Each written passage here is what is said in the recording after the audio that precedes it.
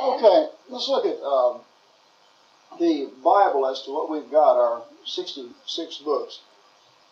And first of all, and actually later on this helped us to even appreciate a lot of things about it, that there was no inspired person that sat down and said, these 66 books belong in the Bible, and that is it, okay? This book became 66 books as a result of examination of the books and the materials and the way that they were handled. Now, in looking back at the Old Testament, what we refer to as the Law of Moses is really the first 5 books, Genesis through Deuteronomy. And each of those books were not given, none of them were given a name, okay? We give them a name. Genesis is in the beginning. It means the beginning. Exodus means the departure, when they depart and leave the land of Egypt. Leviticus, because that part deals with the Levitical priesthood. And Numbers, that's when all the Israelites got numbered for war to go into the land of Canaan. Deuteronomy, the word Deut, the root meaning of the word, is the second, and it's the second stating of the law. And the law that's given in Exodus is restated in Deuteronomy, therefore the second stating of the law, and explained. And so Moses did not sit down and say, I'm writing book number 1, book number 2, 3, 4, and 5. Moses just simply wrote this material that's in Genesis through Deuteronomy, and we come along and divide it up into 5 distinct books and give it a name. But he just simply wrote the material itself. Now, some of the material that Moses put down, he was eyewitness of. A lot of that material came from documents that had been around longer than Moses, go all the way back to Adam and Eve. For example, when it comes to even the creation story, Genesis 1-2, there was a creation stories circulating all over the known world. The Babylonians have a creation story very similar. And if you look at the various creation stories and then look at Genesis, you can see a whole lot of similarities. And then you can also see that there is a sublimeness and purity in Genesis that's not in the other. It's just, and this is true of all the way through this, the first 5 books. You're going to find material that you'll find that was going around in any number of sources. That after all, when Adam was created, and then he had his children, well, you know that, and you know how long Adam lived. Well, you know that everybody got told about that first week and how God did it and everything like that, and that as man scattered, he took that information with him everywhere he went, and so that information was out. And the very fact that we have these similar creation stories and all is evidence of a central source and all. The flood's the same thing. Every single solitary people that you'll read about anywhere, if their history goes back far enough, it'll go back to the time of a great flood. Now, this is true of the Babylonians, it's true of the Sumerians, it's true of the Aztec Indians, the Maya Indians, anywhere, any people. Well, this again is evidence that there was a flood, and that it's hard to even explain other than that everybody's history goes back to that. And so this flood took place, and then as man spread throughout the earth, he took the message with him. So I'm saying that when you read the account of the flood there, as Moses looks back and writes, there's accounts all over. So you and I can only speculate at all of the written material that Moses had access to. But in other words, that he needed the ability to know what was true and what had error incorporated into it and everything like that. But he had a lot of material at his source, just like Luke did when he wrote the Gospel according to Luke, and let you know that he's got a lot of material as his source as he writes. So when we say that Moses wrote this now, this is important, because the liberal scholar, the one we call a liberal, comes along and he says, well, wait a minute.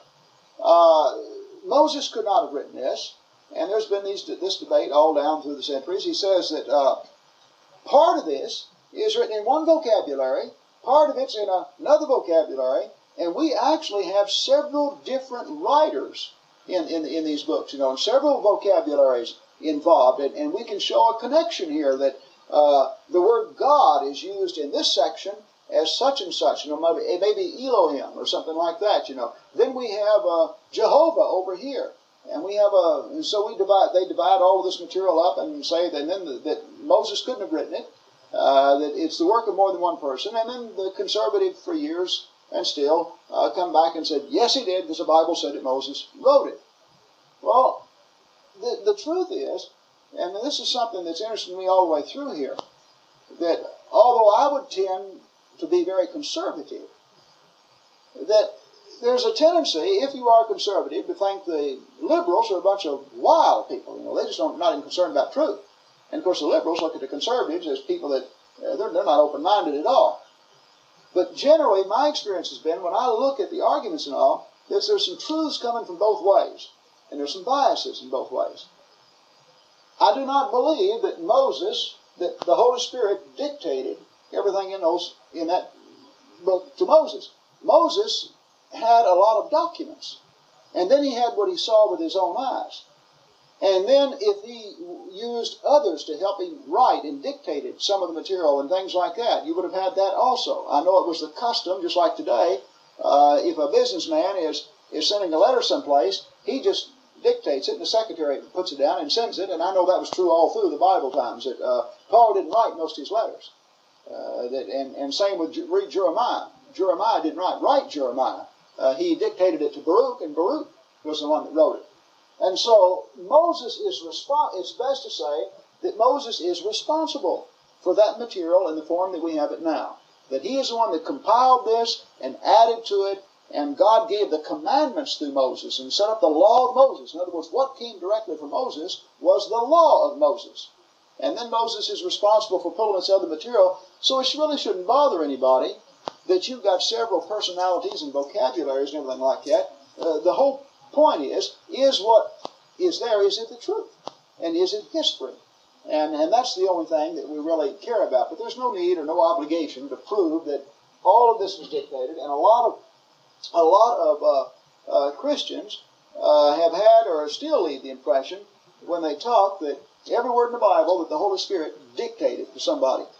Well, see, this, for the fellow that's not a Christian but who's very studious, they don't realize it, but they're performing a disservice to that man, because that he's honestly trying to come at this and figure it out, and he can go to the Bible and he can show that every writer writes with a certain vocabulary, and that you don't have to tell this linguist scholar that the same person wrote Romans and Corinthians and Galatians. He'll take them and put them side by side and look at the figures of speech and the idioms that are used and the method of writing, and he'll say the same author wrote each of those 3 books. And so that when you try to say that the Holy Spirit dictated, well then he knows that the 4 Gospels have 4 distinct vocabularies. And so they do a disservice. The Holy Spirit is responsible for seeing that we've got all the truth. And whenever God was revealing information that man did not know, then he needed revelations that he got by way of visions and dreams and direct statements from God. He put it down. But when man was an eyewitness of something, for example, when John writes eyewitness material, or Matthew, they don't need the Holy Spirit dictating every word to them. And the same is true with Moses. When Moses is writing about the events that he experienced, he doesn't need anybody to dictate it to him. He just needs to sit down and write it, and he needs a good memory in the process, and that's it. And so what you have in the Bible, these writers, a lot of the Bible is eyewitness historical accounts. Some of it is where the author has gathered the history and has evaluated it and put it in that particular form. And some of it is where the information has been given to him as a vision or a dream or a prophecy from God. And it's all there. And so it's all truth, and this person is being used to put it down. But it shouldn't disturb anybody, the fact that you can see that different individuals actually had parts in it, and that we would only be doing something that can be exposed if we try to show that Moses just sat down and wrote Genesis through Deuteronomy. I don't believe you can do that. I believe you can show that Moses is responsible for that material, and it goes back to that time. And you can also show, and this would be beyond our study tonight, you can also show that this material is truth in any way you could possibly examine it, through history, through archaeology, through blending it with the rest of the Bible, through any means available to you. This here will stand the test, and that's the important thing. All right, now Moses is responsible from here, and then here, Joshua through Esther in the Bible, this is the point here where we have the history of the Jews. Look at another color here. We have the history of the Jewish people right here, okay? Now, this is a period of history that covers from about 1500 BC to about 400 BC. So you got about 1100 years of Jewish history covered in the books Joshua through Esther. Now, as you read this period of history, this is the history of Israel as they live under this law. In other words, just like we have a constitution, the best way to think of the law of Moses, it was the Constitution. So the Constitution is over here. Now, maybe a better way to think of it would be like we have a Constitution, which is a document, and then we have a lot of laws based on those principles. Okay? The real basis of the Constitution of Israel was the Ten Commandments. That was it, the Ten Commandments. Then we've got a lot of peripheral material that comes out from that. And all of that together forms what we call the Law of Moses. And so this is the history of Israel as they live under this and carry out the commands of God and operate in keeping with those laws. Now, this material here, Job through Song of Solomon, is simply 5 books of history. I believe the evidence indicates that Job happened about 2000 BC, or about the time of Abraham. And I say the evidence that you seem to be at the time of the patriarchal age, where the father is the head of the household and offers sacrifices, as opposed to the Mosaic age, where you have the priest that would offer the sacrifices and all. And that all that we can see in this, in the way of the customs and things of that nature, it tends to point right about the time of Abraham, or about 2000 BC.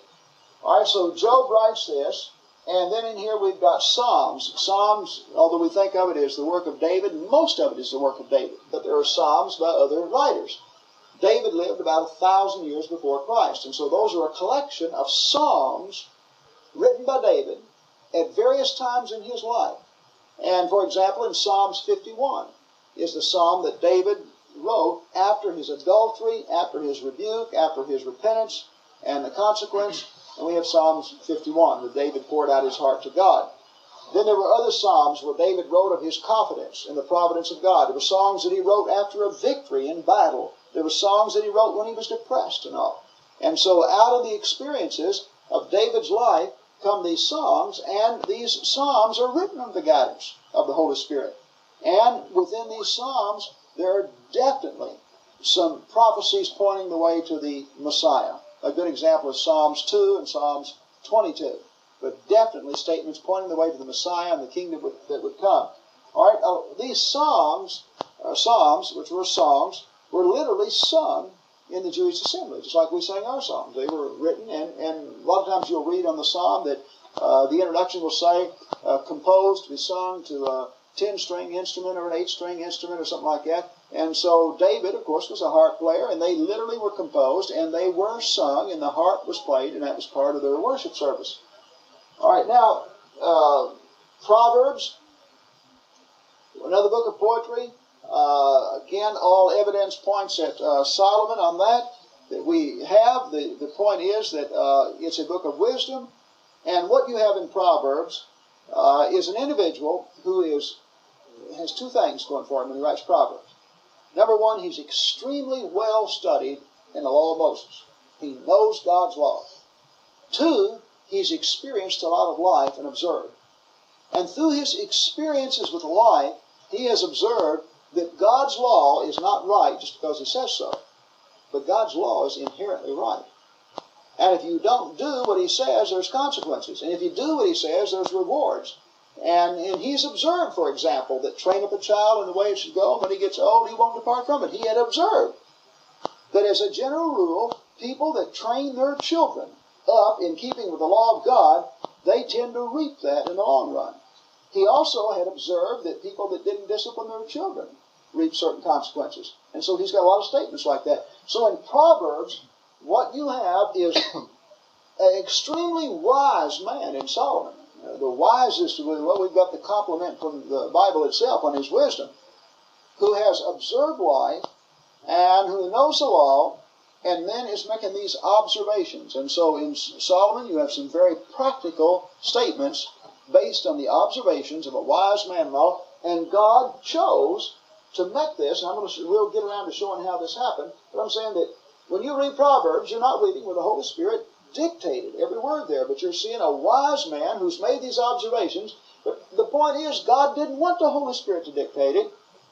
God wanted a wise man to live his life and make those observations, and the Holy Spirit is responsible for seeing that this becomes a part of the canon, and we'll see how in a little bit. But anyway, that's Proverbs. And then we got Psalms, we got Proverbs, Ecclesiastes. The Holy Spirit didn't sit down nobody sat down and the Holy Spirit dictated every word of Ecclesiastes. In Ecclesiastes, we have a man who's lived his life, and he has pursued everything that you could pursue in the lust of the flesh. He's gone after riches. He's had a multitude of wives. He's had concubines. He's had houses. He's had parks. And of course, we're dealing with Solomon in Ecclesiastes. And he keeps going after all of this. And then when he gets it, he winds up saying all is vanity. It's nothing. It didn't satisfy him. And then all through this book, he keeps dealing with the fact that, hey, no matter how much money I've got, no matter how wise I am, there's one fate that befalls us all. The fool as well as the wise. That's what we're going to die. So you make a lot of money. And then you leave it and maybe you have a foolish son that just wastes it all. What's that accomplish? If you gain all the wisdom in the world, how are you any better than the fool when you die? And then he goes on and makes the observation that a live dog is better than a dead lion. And of course, a dog's the lowest thing that the Jew can look at in the way of the animal kingdom. And so then, after doing all of this, he comes to the end of this book, and he comes to the conclusion that this is it. The whole of man is simply to reverence or fear God and keep His commandments. So this is a great truth. God has allowed that man to live his life, make every mistake that you can make, pursue the lust of his own flesh, learn a lesson that God knew in advance he was going to learn. And then that's fine. Solomon, I'm going to make some use out of your miserable life. Sit down and write. And so Solomon sits down and he writes something that God wants carried down through the centuries. And who will have the opportunity to do everything that Solomon did? Anything that you could imagine. He had the ability to carry it out and do it. Came to the conclusion that everything was vanity, a striving after wind. It was nothing, that the only satisfaction in life came out of your relationship with God and knowing that you were right in Him, and that the only happiness in life came to the degree that you kept in respect to the commands of God.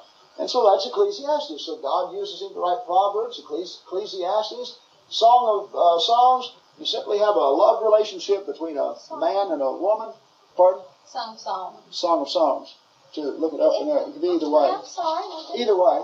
Now it could be Song of Solomon or Song of Songs, either one. Solomon wrote it, but you can go either way on that. But anyway, that it's a love story between a man and a woman.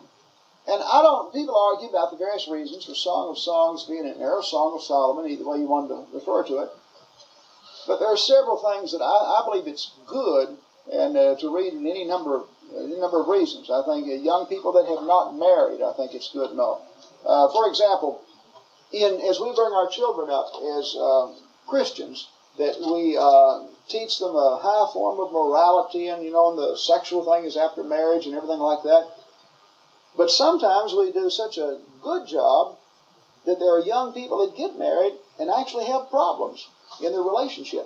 And all of a sudden something that's been wrong and built up as wrong, it has problems all of a sudden becoming right so that they can have a good relationship and fully give themselves to one another. Now, where I think Song of Solomon's can be good, among other things, is here is this relationship, the physical relationship between the man and woman, and also the emotional relationship that's described, and it's endorsed. And so here you have a physical relationship and an emotional relationship and all that goes through there, and it's totally endorsed. And so I think it's good for people to sit down and see that sex and the man-wife relationship and all of this is ordained by God.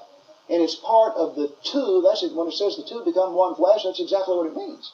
And that's ordained by God. There's nothing unclean. There's nothing wrong. Everything about it is good. And it has the opportunity to cause a close relationship and the production of children and to do things, to have something that you cannot have in any other relationship. And so I think that it's good, and it's from the wholesome approach that it has towards it, and shows that just because people take and twist it and pervert it, that doesn't mean that it cannot be something that's wholesome in its proper setting. All right, now, in these books, Isaiah through Malachi, these are books of prophecy. Now, here's where we get to what most regard as the most complicated parts of the Old Testament. And really, it shouldn't be. It should be the most faith-building parts of the Old Testament. Number one, let's notice several things. These books are not written in chronological order. We have what is called the 5 major prophets and the 5 minor prophets. Well, God didn't identify these prophets and say Isaiah's major and Hosea's minor.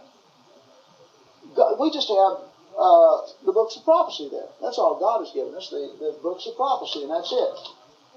What we have done, we've taken the 5 writers who wrote the most and called them major prophets, and the ones who wrote little books, we call them minor prophets. We're just going to do the same thing in the New Testament. Then Paul would be a major apostle, and Peter a minor apostle. I don't know where Andrew would come in. But anyway, that we don't do that. But for some reason, somebody started that in the Old Testament, and I'm saying the whole idea of a minor prophet and a major prophet and all, and in the arrangement of the books in this way, that's strictly the work of people. God didn't do it that way. They were just simply prophets. Now, another thing, these are not the only prophets in Israel. These are the writing prophets. Israel had a number of other prophets who did not write, had more prophets that didn't write than those that did. All right, now, these are not in chronological order, okay? And one of the reasons that it's difficult to understand when people read, I remember the first times that I read the Bible through. You get to Isaiah, and then there's a lot there that's hard to understand, and nobody had ever sat down and explained it to me or put it in any kind of order. When you go through this history, you're reading in chronological order. And so you've always got the background for what you're going to do now, because you've got it over here. And you've read the law of Moses, and so you can sail pretty good through here, and then you get to here and you bog down. Now, turn over to Isaiah in the first chapter. You can do this with others, but Isaiah makes a good one.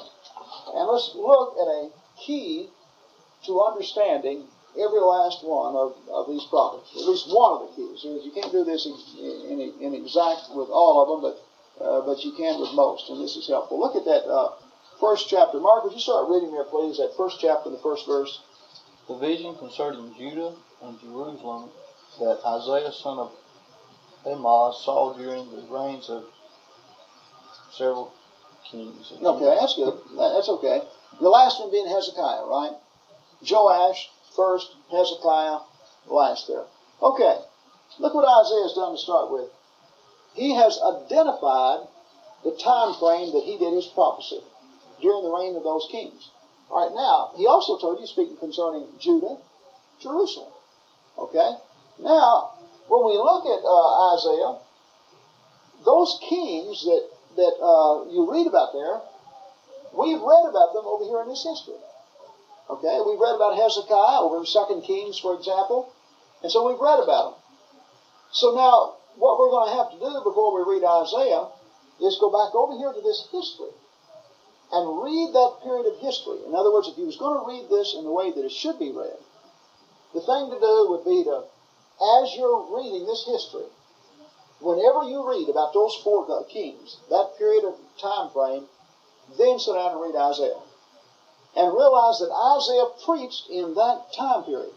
And here in reading it in the history, you have the historical basis. You know what's going on. You know whether that king is an ungodly reprobate or he's godly. You know the type of sins that are being committed by the people. And you know the interaction with the other countries and everything like that. You know who the dominant force is at this time of the other countries and everything. And so now with that historical background, you sit down and read Isaiah. Well, now Isaiah is a preacher of the law of Moses. That's his law. Just like we today are preachers of the New Testament, Isaiah was a preacher of the law of Moses. So the Holy Spirit didn't have to dictate all Isaiah's sermons. Isaiah studied the law of Moses. And in Isaiah 8, verse 20, in comparing himself to other prophets, people that claimed to be prophets that were not, he said, now, if they do not speak according to the law of the prophets, there is no light in them. And so Isaiah is telling you that they already see, those people had already had it proven to them that this was of God. And so he's telling you that the true prophets are going to preach to you, just like what do we do today? We tell people the authority is the apostles' teaching, the New Testament. And anybody that comes along, like somebody comes along today, and he says that homosexuality is just an alternative lifestyle, and we got no right to say that that's perversion and things like that. But our mind says, Paul said that homosexuality was a perversion and a result of a reprobate mind that had turned away from God. And that's considered one of the sins they had to repent of to become a Christian. And so when he says that, we are looking at our standard, which is the New Covenant. And so if a preacher over here, say in the Episcopal Church, and the United Methodist Church starts ordaining those people, and they do, what do? We say, listen, that guy's doing something false. That if he doesn't teach what's in the New Testament, then he's speaking off the top of his own head. And you listen to him if you want to, but you can't listen to him with the authority of the Bible. He's speaking off the top of his head. So Isaiah does the same thing. They've got a lot of people out that are preaching falsehoods. And he's telling the people that the truth is the law of Moses.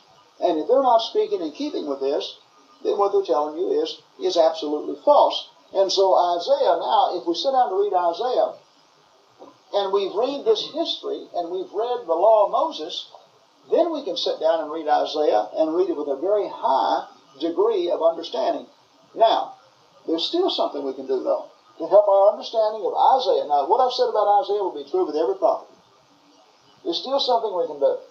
We are studying a history book, okay? We're studying Isaiah wrote any other book. Now, what would you do if you got hold of a historical work by Herodotus or Thucydides or some other historian from antiquity, and here it is writing about some events that took place hundreds of years before Christ, and there's some things there that you don't fully understand. Well, what you would do, you would say, well, I'm going to have to learn something about the customs, the language, the idioms, and the other countries that are being talked about here, because, you see, when we write or when we talk, we always write on the basis that we assume certain information that those people already believe. And you're not going to tell somebody something that he already believes and knows and everything. For example, tonight, I had all kinds of assumptions as I got into this. Everybody here already believes in God. And so there's not been one shred of proof of the existence of God. There's no need to, because you already believe in God. There are other things that from our own study together, we've already have a common belief in a number of, we all believe in the deity of Jesus and the resurrection and things like that. And so I'm operating with the assumption of that. And so therefore, if you were sitting here as an audience of atheists, I wouldn't have started on this lesson tonight. We started somewhere else. All right, the writers write with assumption. And so when Isaiah writes, and the power that he's concerned about is Assyria, or whoever it may be, he doesn't feel the necessity to explain every little detail of what he's saying about them, because everybody he's writing to already knows that. If you were a Jew in Isaiah's day, nobody had to tell you about those sword rattlers in Assyria, and that they were scaring the whole known world to death. Nobody had to tell you that. You knew it, and you were scared. So he didn't explain anything to you. And a lot of things he would not have to explain to you. And so he would write with the understanding that you already knew certain things. Well, then if I'm going to fully understand Isaiah, I've got to do a little work with the history books. And this is where, by the way, good commentaries can be very helpful. Because that commentator, if he's a good one, he's already done some work with the history books. And somebody like Adam Clark, Albert Barnes, and again, neither one would I agree on every single solitary point. That's not the point of it. You're never going to find the commentator or the historian that you agree with on every single solitary point.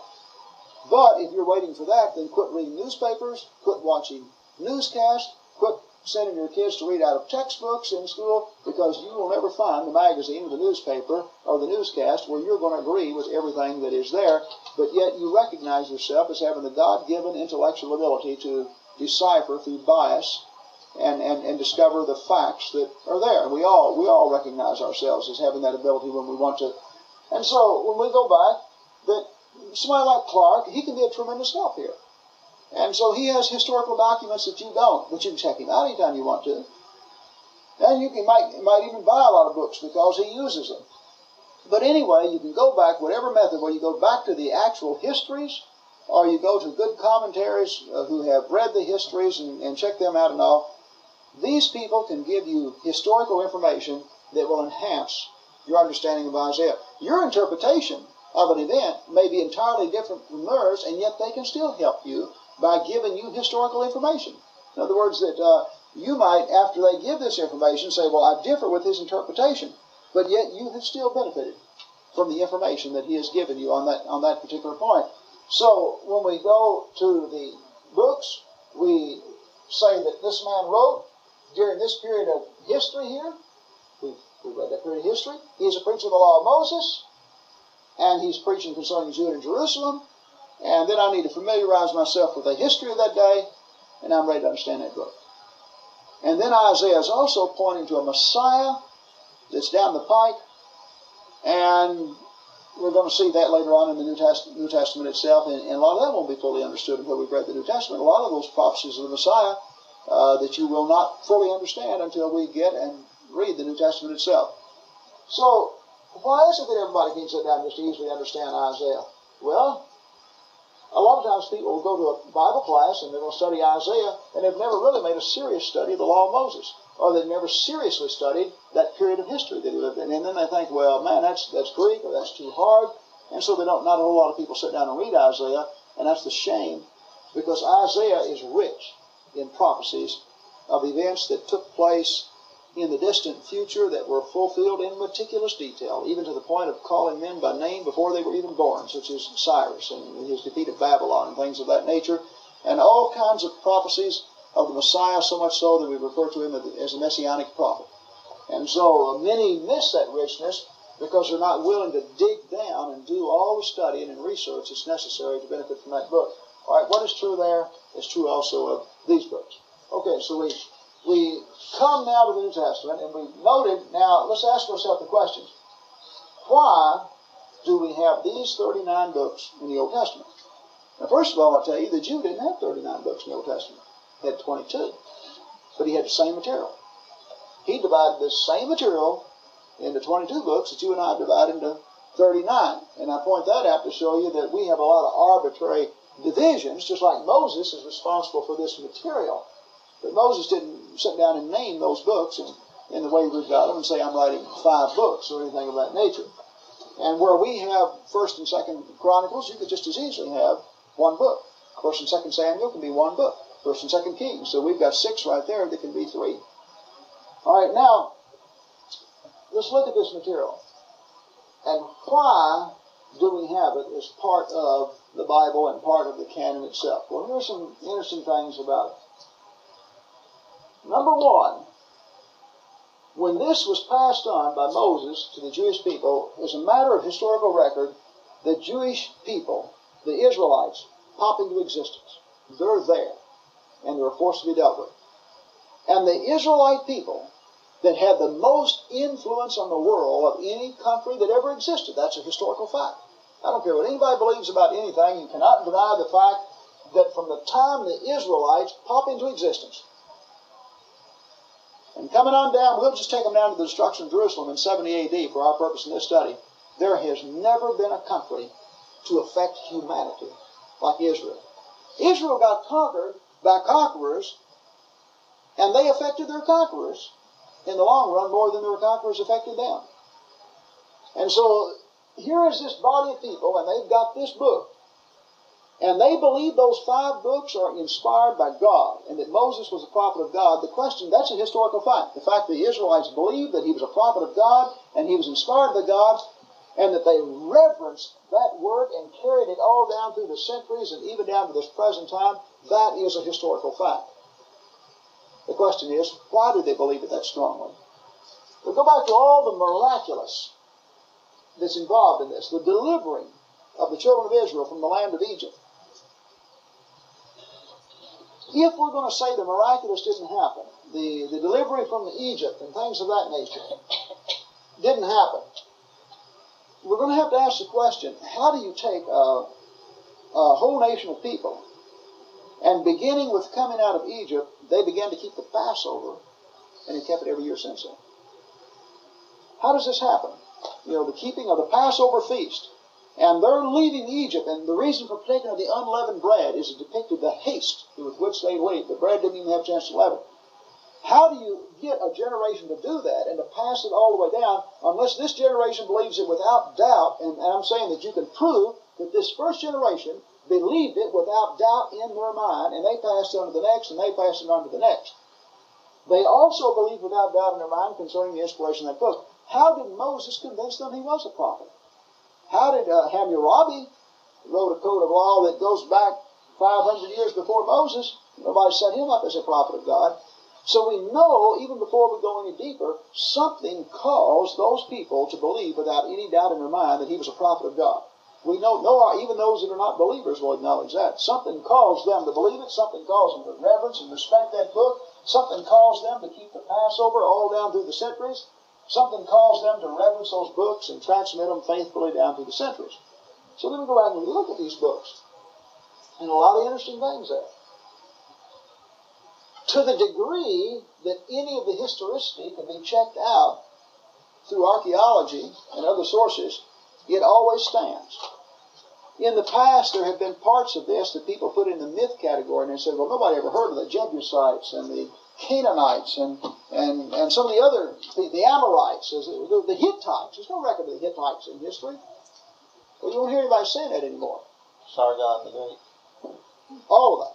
You won't hear it. So we can say that to the degree that you can check it out, there's never been the first fallacy of a historical nature. We'll find some other interesting things.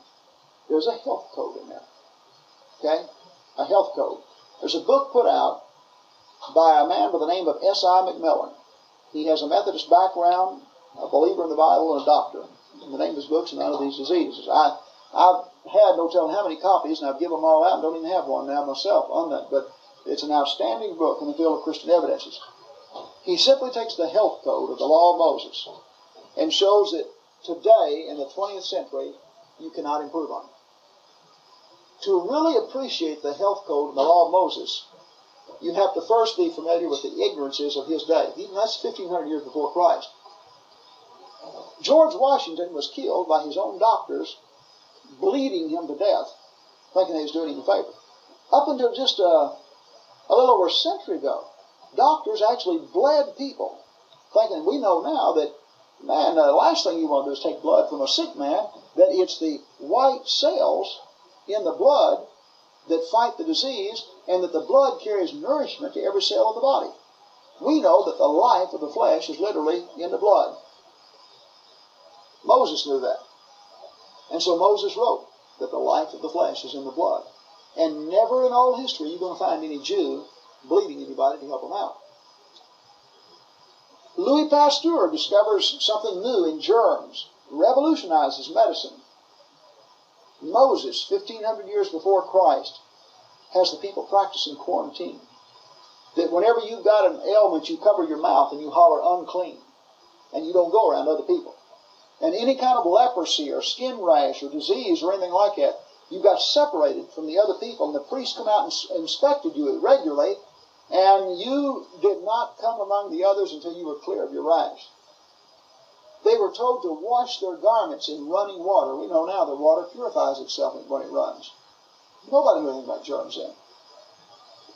They were told to pour the blood out. They did not drink the blood like the pagans did. And another interesting thing to me, the Jew didn't eat the fat in the meat. No cholesterol problem. They did not eat the fat. The fat was burnt up and the blood was poured out in the meat that they ate. There are other things given within the law. Suffice it to say, even some of the things now I don't want to leave the impression that I believe you're sinning if you eat some meat that was forbidden to them to eat. Now I'll point out why. If you live today under the same circumstances that they did and the same knowledge, your best bet health-wise would be to follow that health code to perfection and not touch any of those meats that it says leave alone. And a doctor will tell you, and McMillan does an outstanding job now. Now here's the difference. For example, when it came to fish, they could eat the fish that had the fins, but things like oysters and those shellfish and all, they couldn't eat. They were not supposed to touch that. Well, we know now that oysters and shellfish and certain types of fish, they begin to decompose extremely quickly, and bacteria multiplies much more quickly than a regular fish. But how do we compensate for that? Well, they didn't have ice back then. So what we do is we take oysters and all those different type things they can eat, and we simply put it on ice. And so we don't have it decomposing. But I'm saying if you did not have ice, you could not get that stuff in fast enough for people to eat. All right, now, when it comes to the animals, they had unclean animals and clean animals. If you want to put them in two categories, with a few exceptions, you have carnivorous animals and then animals that just eat plants. The clean animals are those that just eat plants. All the unclean animals, like for example the birds, the hawk, the eagle, the falcon, unclean. The dove, clean. And so the birds that devoured other birds and carrion and whatnot were unclean. Any animal that ate other animals was unclean. Well, we can see, obviously, an animal, and this is interesting too when you study the animal kingdom, the pig obviously is unclean. Pig will eat anything. The dog was unclean. Dog eats meat. Any meat eater is unclean. All right. When you study about animals in the wild, although we often, we picture these animals that just go out here like the lion and they get all the goodies to eat and everything like that, But when you read about it, whether it's a wolf or a lion or whatnot, the animals they get mostly to eat? The sickly ones that can't get away. Or the dying ones, the ones that suffer in some sense. Now, they'll get some young. But really, the truth is that lion maybe doesn't get an abundance of healthy antelope. That thing can outrun him. In fact, I read an article in National Geographic that they did a whole series on the lion in Africa, and it had one lion that was dying. It was just sitting over dying, and they pointed out that in chasing an antelope, he'd been kicked in the mouth and it broke his jaw, and he couldn't eat, so he was going to die. And they pointed out that the majority of the times when they go after the antelope, they simply don't get it. But anytime you have an animal that's sick or diseased or something, well then obviously what does your dog do when he gets sick? He goes over and lays down. And a cat lays down. And when animals get sick, they just go lay down and go up by themselves. So these animals that eat other animals, what they're going to eat up all over the place, and it's a good thing from nature's standpoint, they're going to eat the sick ones. And then you've got the animals that eat the dying animals that are actually dead. Well, then you can see that obviously the potential for disease that this particular animal might be carrying, that he's perfectly immune to and serving his function within nature. But yet, if you limit yourself to animals that are healthy and eating vegetation and everything like that, then your chances of getting some disease is far, far less than in dealing with the other one. So what I'm saying is, wrote something that is so far beyond the people of his day. And today we can't improve on it. And where I fully began to appreciate the health code in the law of Moses is when I read about the health practices at the time of Moses. For example, the number one killer in Egypt was lockjaw. If you had a severe cut on your arm in Egypt, they would have taken some lizards and turtles and some dung and other things and ground it all up together and just rubbed it in it. And you'd have been better off if they never touched you. And if you did not have an extremely strong immune system, you was going to die. Tetanus and all kinds of diseases that they had, because in fact, throughout history, doctors have killed more people than they helped. And a lot of times the people that live despite the doctor, not because of him. The healthiest thing you could have done in antiquity is run from the doctors. They literally kill people. And in fact, a lot of it going on today, but not quite like it was then. Well, all of these ignorances, I'm saying Moses came out of Egypt, and he was familiar with all those health practices and all those ignorances that they practiced, and he didn't write anything like that in the health code. He wrote something that is so sublime that in all of antiquity you will never read it except in the law of Moses. And any people anywhere on the face of this earth who show the knowledge of those things that Moses writes. Without exception, you can trace their contact to the Israelites. Now, one of the best sources on this that I've read for tying it all together was the debate between Alexander Campbell and Robert Owen, an atheist. And I've got that debate, Campbell-Owen debate.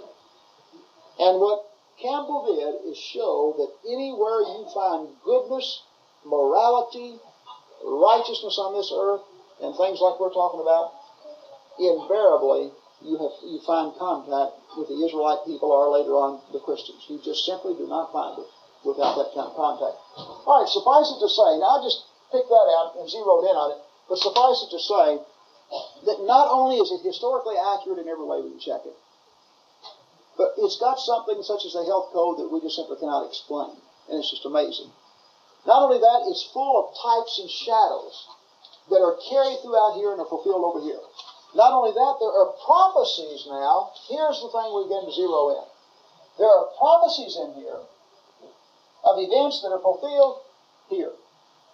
Well, then, as these prophecies were fulfilled, this would constantly reinforce the faith of the people in this. In other words, in Deuteronomy 28, Leviticus 26, Moses has said, if you obey God, such and such will happen to you. If you disobey, such and such. Well, then you get over here, and these Jews began to disobey, and everything happens, just like Moses said. But what do you think happens?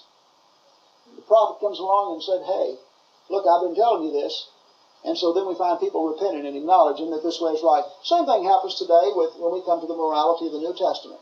We go out here and we say, hey, it's wrong to use drugs, it's wrong to drink, it's this permissive attitude towards marriage is wrong, and people just go their own merry way, and then what happens? They suffer the consequences of drugs and drinking and permissiveness, and then who do they turn to? Multitudes of them come into the church. And they're looking for something because their life is a mess and they're wanting help. And then when the preacher gets up there and he condemns this sin and tells them to repent, now they have the experience. And mentally they're dealing with that. They're saying, well, he's right. I know that's right because I've suffered the consequence of that kind of thing. So this happens through here. Well, in the same way, Moses spoke of the Messiah to come. And some other things concerning Jesus and the kingdom that will culminate here. All of this now becomes reasons why we will eventually acknowledge it. It's going to become, when we're through with the Bible, what you're going to have is a 66-piece, or however many books you want to divide it up to, we just divide it in 66. You're going to have a 66-piece puzzle that fits together like a glove, is what you're going to have. It'll just blend together perfectly without any contradiction or anything of that nature throughout. All right, now, in this book of history, all we have is recorded history of events that's happening, the fulfillment of prophecies here, the prophets who are preaching, and in this history we have prophecies being fulfilled, and then prophecies pointing to the Messiah and prophecies pointing on down in the future. And as these events took place, then they reinforced the people's belief in this, and then in the prophet. And this material, for example, this material is written either directly by the prophets that we read here, or it's material that the prophet picked up and had incorporated as part of the history itself. In other words, he brought it, that all of the material that we accept is material that has been endorsed and accepted by the prophets. Just like I said over the New Testament, why do we have Hebrews here? Because it was written to Christians and circulated at a time when there were apostles still alive in the church, and it was universally accepted by the church as a book to be accepted and read and believed and as truth and endorsed by the apostles. And that's the starting point. Then we look at Hebrews, and it fits like a glove with the rest of the New Testament. It fits like a glove in explaining the Old Testament itself. There's no contradiction. Everything works hand in hand. And so that's why that it becomes part of the canon itself. Now, as we get through here, we wind up saying that this material has been handled by people who have been verified as being prophets of God. And they are the ones that are accumulating these books, these schools of prophets and all, and they are the ones that are accumulating and bringing it on down.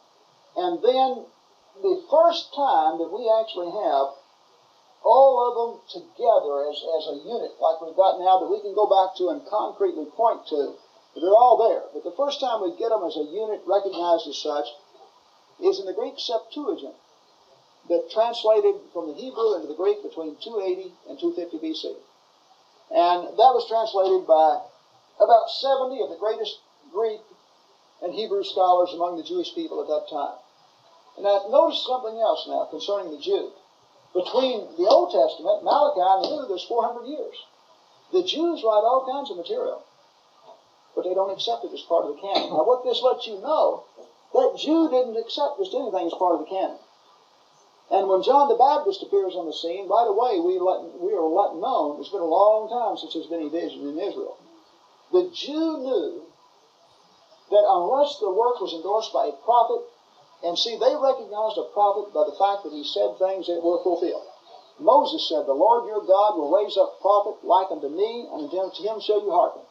Now, if you say in your heart, when a man speaks, "How shall I know whether or not it's from God?" He said, if he speaks, and it follows not, he spoke it presumptuously. There's no light in it. The mark of the prophet is that what he said came to pass. And so the very fact you've got a 400-year gap with no Israelite adding anything to it, in and of itself lets you know the strong criteria that they had and recognized, and they would not accept anything that had not been handled by a prophet himself, that had been credited among them as inspired by God. And notice also now, prophecies that are given in this period of time fall in three categories.